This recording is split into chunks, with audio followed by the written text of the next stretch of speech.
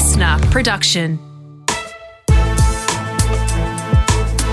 This is Global Truths with Dr. Keith Suter.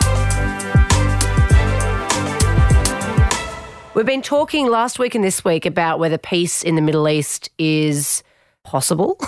It has evaded every US president and Prime Minister of Britain for the last couple of generations. It's been on the wish list of everyone. Everyone would love to be the person that solves the problems of the Middle East, but no, it doesn't seem to happen, particularly when we look at Israel and Palestine, where there's been a lot of high-profile wars between the countries as well. Last week, we looked at the Jared Kushner approach. He is the Jewish son-in-law of Donald Trump, and his plans, which they're quite confident in. Not quite sure why, but anyway, all will be revealed down the track. This week, we're going to look at the broader issue, though, Keith. Yeah, so I thought that when people say about peace in the Middle East, it's often just code for Israel and Palestine. My view is that it's going to be very difficult to bring about a peace deal between Israel and Palestine. But even if you had a magic wand and you could somehow solve Israel and Palestine, you've still got other factors boiling away in the Middle East. Completely outside of Israel. So if the Israeli issue, one way or another, was settled, we would still have problems in the Middle East.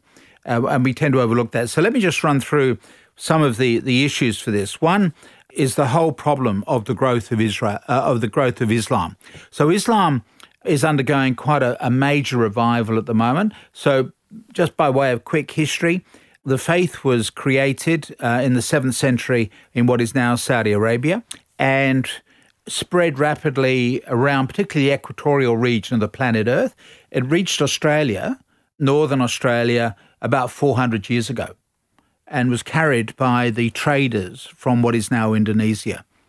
So the faith did spread very rapidly. There was much of it that appealed to peasants and workers. The idea, for example, of compulsory breaks to get out of the sun. You can pray, but you have to wash yourself down. Well, that's a nice cooling shower of water before you can pray. There are a lot of things that have made the faith very palatable for a lot of people. So that was the first wave. And then the second wave is that the second era is that the wave gets halted when it tries to dig deep into Europe. So it gets into southern Spain, and it moves up through Eastern Europe, through what we would call the Balkans today.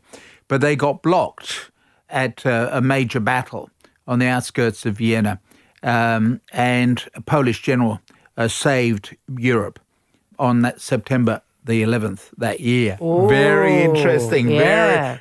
I think Osama bin Laden knew his history, right? So that's a major battle that took place 400 years ago.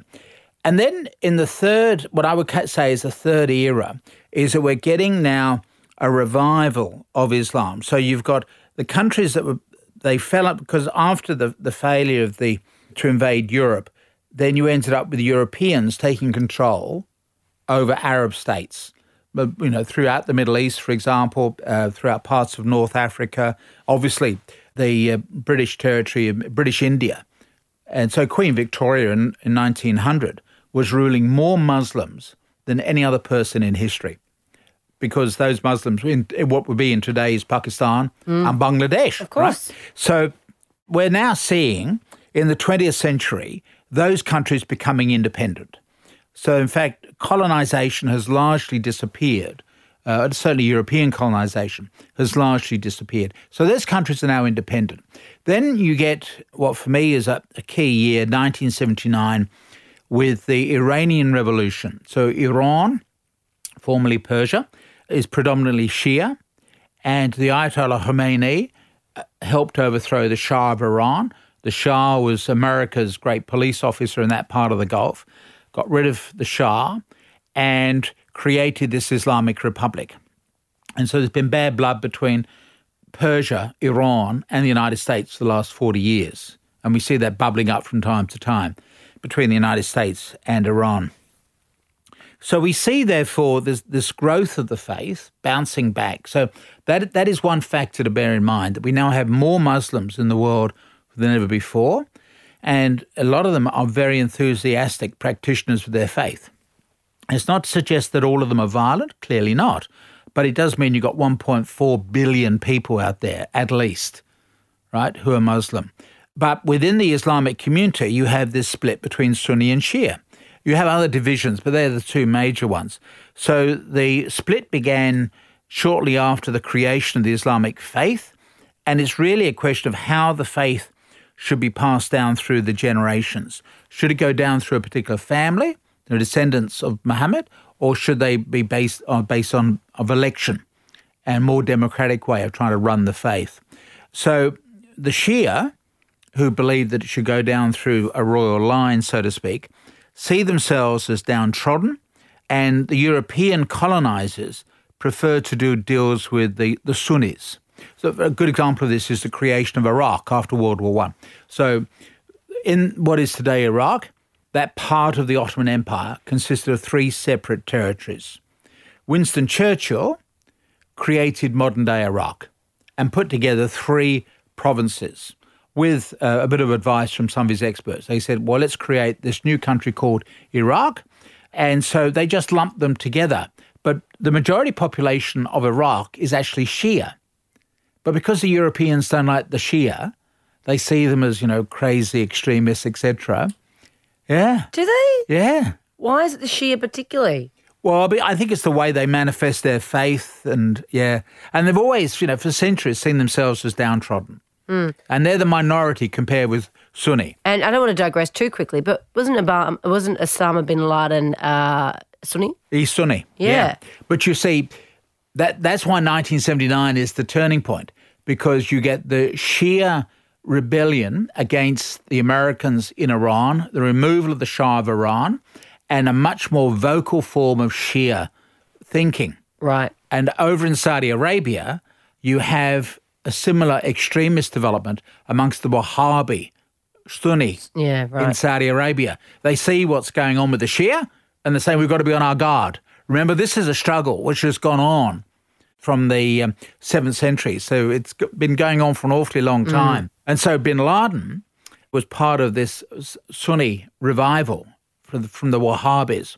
I might just say, because it's been very much in the news of late, that we now know after 9/11, 2001, right, the Iranians, remember, they're disputing with the United States since 1979. The Iranians said, we now have a common enemy. We do not like bin Laden. So the Americans were getting ready to invade Iraq in 2001, right? So the Iranians said, how about we meet privately in Geneva? This is now the subject of a documentary which is being broadcast. Ryan Crocker, who's an Arab specialist, went to Geneva to negotiate, and he was given this map showing where the Taliban and Osama bin Laden's supporters were scattered around Afghanistan. So this is Iranian intelligence. So they knew? They knew. And so they were saying, look, we don't like you guys, you Americans, but then we hate the others. So we'll work with you to get rid of the others. Then we can resume hostilities or whatever. So this has all now come to light. The tragedy, as is shown in the documentary, is that George Bush's speechwriter coined the term the axis of evil and lumped together Iraq, Iran and North Korea. And the Iranians said, we can't negotiate with you guys. No. No. Terrible. But otherwise, the Iranians would have helped the Americans and Australians in their invasion of Afghanistan in 2001. Isn't that amazing? It just shows the importance of words. Yeah. So this is the dispute that goes on between the Sunni and the Shia. Iran sees itself as the leader of the Shia community, and Saudi Arabia sees itself as the leader of the Sunni community. So even if Israel disappeared from the map... Iran would want. Yeah. You would still end up with a dispute between Iran and Saudi Arabia. And we're seeing some unusual allies at the moment because Israel is negotiating with Saudi Arabia. Why? Because they both hate Iran. This is the world of power politics. The ordinary person in the street has no idea what goes on.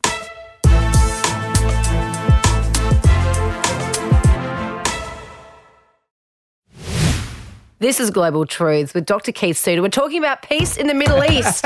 Can we solve it tonight on the show, Keith? No, we cannot. It's evaded everyone for generations, decades. No, you can't. So even if we could solve Israel and Palestine, you'd still have problems between the Sunni and the Shia, right? Between Saudi Arabia and Iran. And, of course, if the Americans were to go ahead with the war against Iran, Iran would call on their proxies, such as Hezbollah in Lebanon, to kill local Americans, etc. So that is a real flashpoint. So that's one issue. Another issue is one about the problem of modernity. In other words, that religions are challenged by science. So it's a problem for Christianity. Remember Galileo and his dispute with the Catholic Church? The Catholics were convinced that the earth was the centre of the universe. He said, no, I think it's a little different. So the Christian church has problems with science, but also Islam. They've got their own problems, what we'd call about modernity. For example, how is an Islamic faith that was designed to assist desert people, how would they operate in contemporary Europe? What does it mean to be a Glaswegian Muslim? Now, there are Muslims in Glasgow, but obviously you're not worried about the heat of the desert sun. You're more worried about how damn cold it is, etc. So, you do have problems of how you adjust a faith for a modern era. The whole question about the education of women. Now, it's been argued that the Prophet Muhammad was actually a supporter of the status of women. He was financed by his wife, who was a rich widow. So he had good sense to marry a rich woman who would then finance his religious career. Yeah. What? I didn't know that about the Prophet. And so, if he'd been anti-women, she would have given him a clip around the ear. So what we're seeing, therefore, is the Prophet possibly was a supporter. And certainly when you read the Quran, which is heavy going, by the way, because a third of it doesn't make sense in today's Arabic, and Arabic is the only language in which you should read it. But even when you try to work out the Quran, it is difficult because a lot of it is embedded in its local knowledge at local times. Like, for example, this idea that a Muslim man can have more than one wife. Yeah. Right? So that is seen as being a good idea, you get a variety of women. I think what the Prophet Muhammad meant was that he was living in an era when women did not have an independent status. They were somebody's daughter, they were somebody's wife, or they were somebody's mother. They did not have a separate existence on their own. And so the Prophet would have known that if the husband had been killed in battle, and men were getting killed all the time, falling off horses, they were dying in battles, etc. So he said it is possible for a man, particularly the brother-in-law, to marry the sister-in-law. So actually he was trying to make sure the woman didn't die destitute in poverty by saying we can get you under the roof of another family. Yeah. But you see, that's now been perverted over the centuries by men who are saying, well, the Prophet has guaranteed that I can have more than one wife. Yeah, no. You see how the Prophet's original teaching may actually have been much more supportive of today's standards of women than we see in the way that men have changed the religion. The same argument, of course, can be made about Christianity. I think Jesus was much more supportive of women than a lot of the Christian leaders are today who don't ordain women already, but that's another story. So you've got a real problem with how do you reconcile any religion with today's modern world. So obviously the question of women, but also the question of young people. Young people are interested in sex, drugs and rock and roll. They're going to find religion boring. So you've got all that issues. Well, Hillsong's made it cool. Hillsong makes it cool for Christians, absolutely. But that's entertainment, that's not theology. Good point. So you've got, therefore, the split between the Sunni and the Shia. You've also got the problem of modernity for all religions, but including, of course, Islam, the ideas of human rights of women, etc. And then thirdly, you've got the impact of what I call the new warfare state, which means that it's much more difficult to control a country if you've got a rebellious people. If you take the example of Saudi Arabia, the eastern end of Saudi Arabia, which coincidentally contains the oil fields, has a predominant Shia population. That's geographically closer to Iran, right? And coincidentally, that's where you've got the Shia population. And so those people, if they were to listen to Iran, could rise up, take over the oil fields or destroy the oil fields. So this is the problem. In the old days When we think back to World War I, World War II, we think of large troop formations moving over a set amount of territory. It's now much more difficult to do that because you're fighting against guerrilla warfare. And don't forget, guerrilla warfare was reinvented by Lawrence of Arabia to liberate Saudi Arabia. So it comes full circle. We've come full circle. And it means that we've got real problems if you think you're going to get peace in the Middle East. And on top of that, remember, you've got the overlay of the issues that I've outlined previously. The fact that it's the crossroads of the world, it's a home of major religions, and it's still a major area for oil. You know, the Chinese are investing more and more in the Middle East. And why do you want an ordered society in the Middle East? If you want to have control over them, you kind of need them to be a bit disordered, don't you? Absolutely, and fighting between themselves. The Arab world is the least politically developed part of the world. So it's a tribal society. So in Australia, by contrast, you might get people who would argue between, say, New South Wales and Victoria, making derogatory comments about Canberra. But at the end of the day, we're all Australian. In many Arab societies, your centre of loyalty is towards your tribe. One of the comments I make about Iraq since 2003, with the American invasion of Iraq, is that there are no Iraqis in Iraq. In other words, that you've got a lot of people who are Sunni or who are Shia or have their own tribal loyalties, etc. Very few of them take a national perspective. That's interesting. It is. So, and that's one of the weaknesses, obviously, within the Arab world. And that's why you're going to continue to have problems within the Middle East. Global Truths was presented by Dr. Keith Suter and me, Kate Mack. Produced by Liv Proud. Audio production by Darcy Thompson. Listener.